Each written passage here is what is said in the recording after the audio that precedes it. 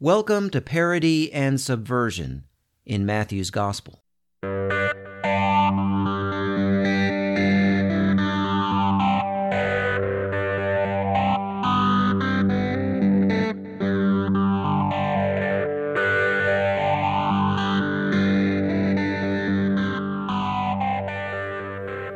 In our last episode, we began reading and unpacking the famous story of the wise men, or magi, coming and bringing gifts to the baby Jesus.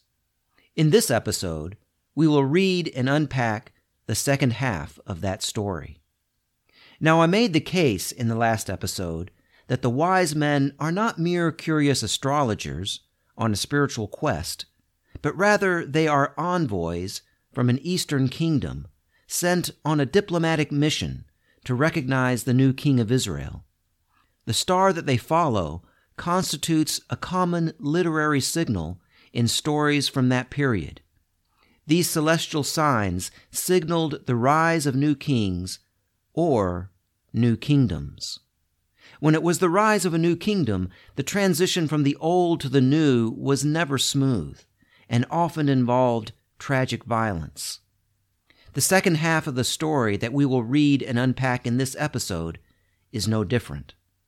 The ironic and possibly humorous scene of elite wisdom men bowing before a peasant baby and presenting gifts to him turns into a tragic tale of a refugee family escaping the slaughter of innocent children ordered by the reigning monarch. My name is Bert Newton, and this is episode 5 of Parody and Subversion in Matthew's Gospel.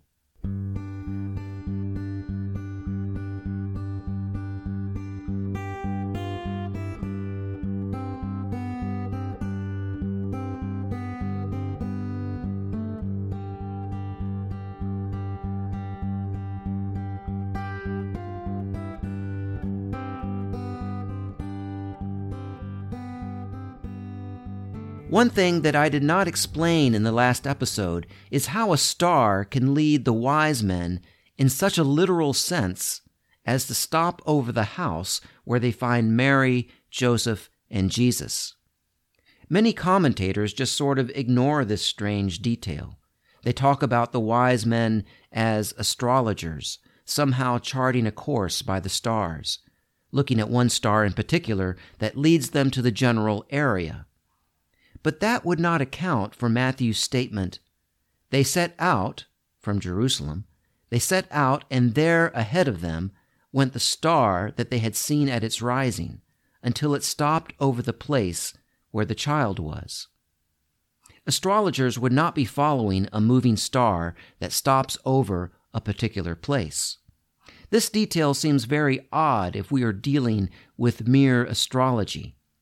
But it is not so strange if we read the text literarily. By that I mean if we read the text paying attention to literary signals that the original audience would have noticed.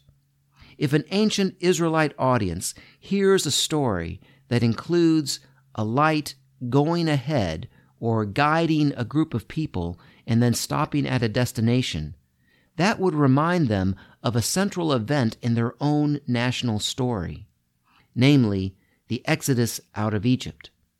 The story of their escape from slavery in Egypt included being guided through the wilderness by a pillar of cloud by day and a pillar of fire by night.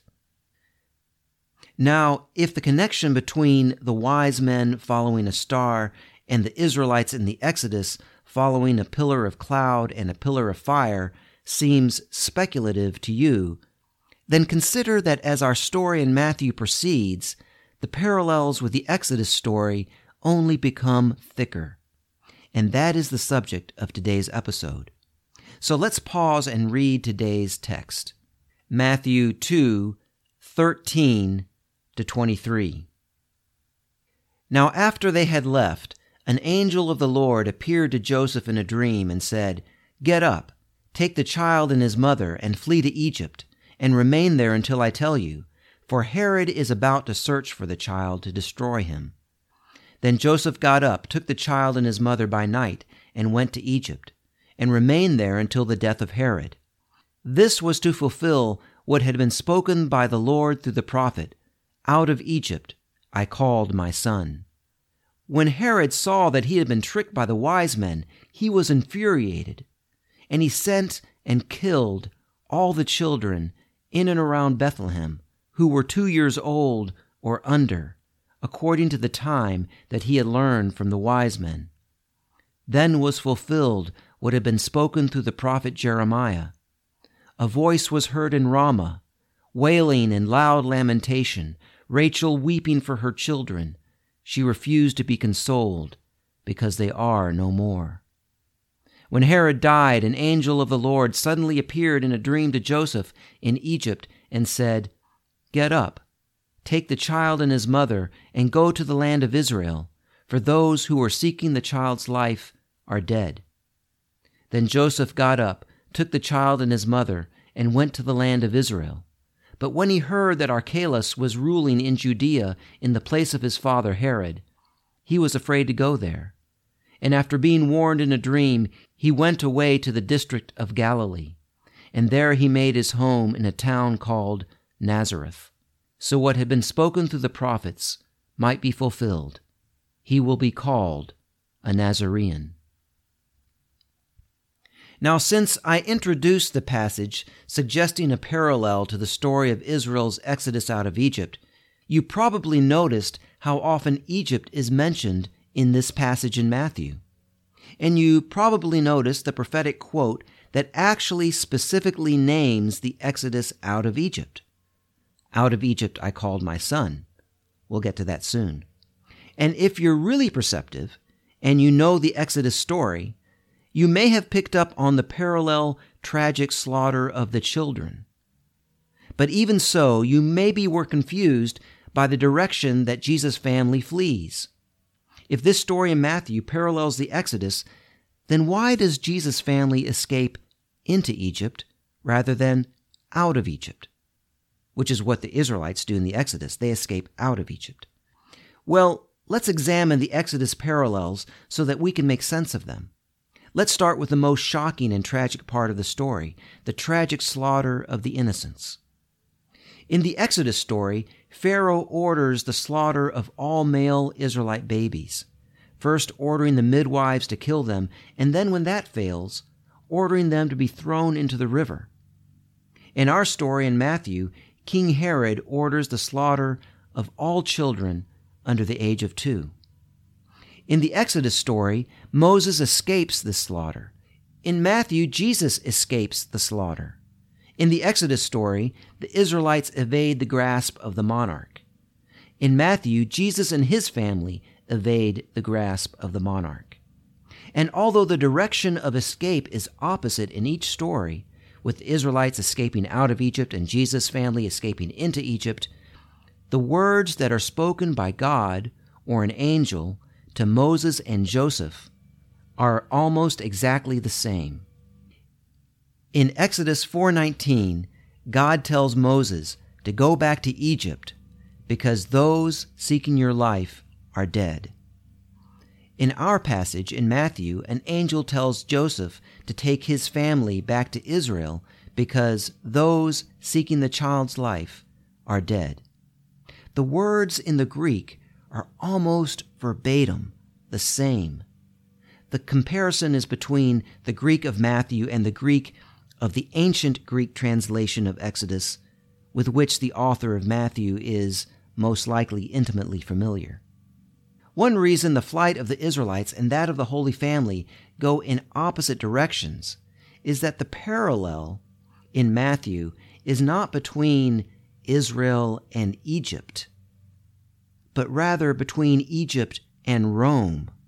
That is the parallel in Matthew. Rome is the Egypt of Matthew.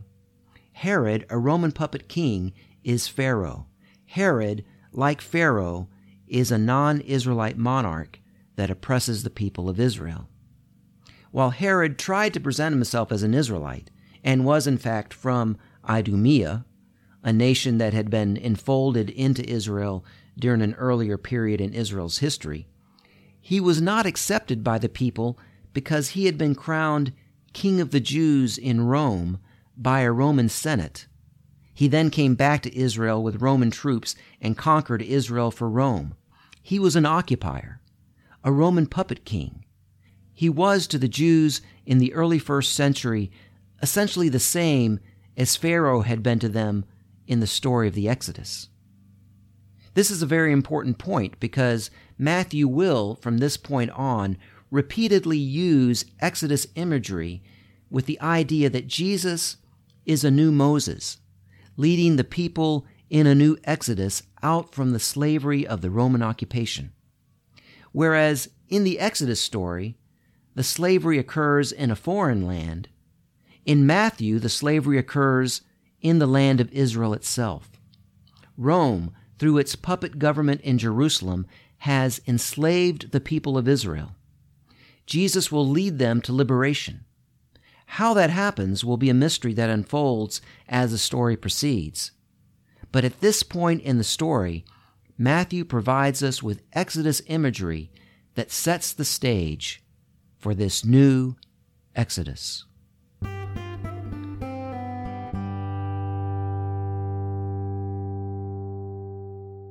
The Jesus as a new Moses theme will show up repeatedly throughout Matthew. Matthew will present us with a picture of Jesus sitting on a mountain, giving a new law in chapters 5 to 7. Matthew will later show Jesus doing food miracles in the desert. But Jesus will not only be portrayed as a new Moses. Jesus will also be shown to embody his people Israel. Our passage today bears this theme. Jesus is here presented as embodying Israel. Matthew does this by having Jesus with his family go down into Egypt and then come back up out of Egypt, just as Israel does in the books of Genesis and Exodus.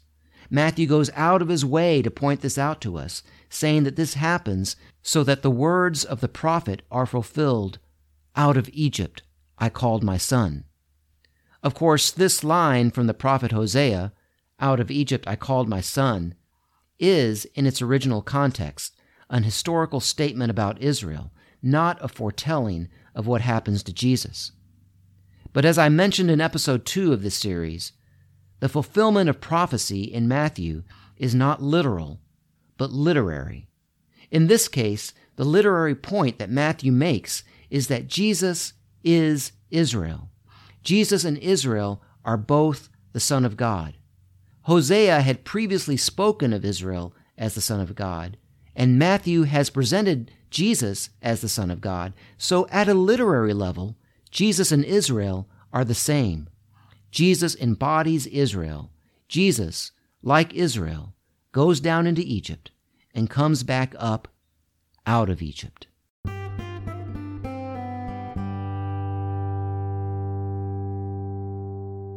The Exodus from Egypt is not the only part of Israel's story that Matthew makes use of in this passage. The passage also alludes to the story of the exile in Babylon. After the slaughter by Herod of the children in and around Bethlehem, Matthew quotes Jeremiah. "A voice was heard in Ramah, wailing in loud lamentation, Rachel weeping for her children. She refused to be consoled, because they are no more." This poignant poetic passage from Jeremiah, in its original context, describes the anguish felt by Israelites due to the Babylonian invasion, which involved the slaughter of many civilians, many children, as well as the exile of the Israelite ruling class.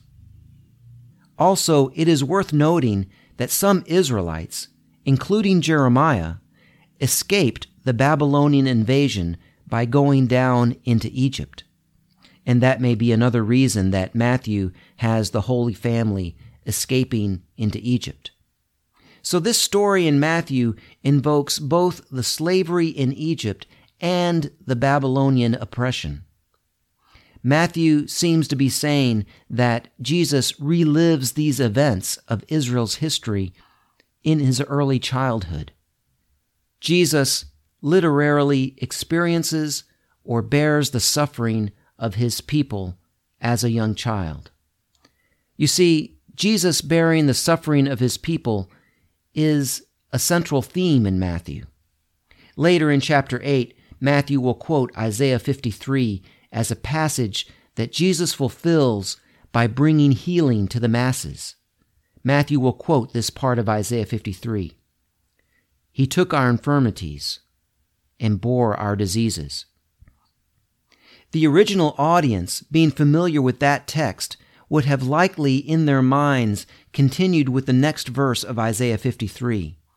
He was wounded for our transgressions, crushed for our iniquities, and upon him was the punishment that made us whole, and by his wounds we are healed. Now, while many Christians read this passage in Isaiah 53 as a prophecy about Jesus, the original Jewish audience would have understood it as being about Israel. The suffering servant in this part of Isaiah is identified in the text of Isaiah as Israel. But in Matthew, Jesus is Israel. Matthew presents Jesus as embodying his people, as a liberator who carries in his own body, in his own life, the suffering of his people. As this series proceeds, I will argue that Jesus' crucifixion is, at one level, the bearing of the suffering of his people. Jesus literally, and then literally, bears the suffering of his people. He is Israel. He has lived Israel's suffering and will lead Israel to its healing and redemption.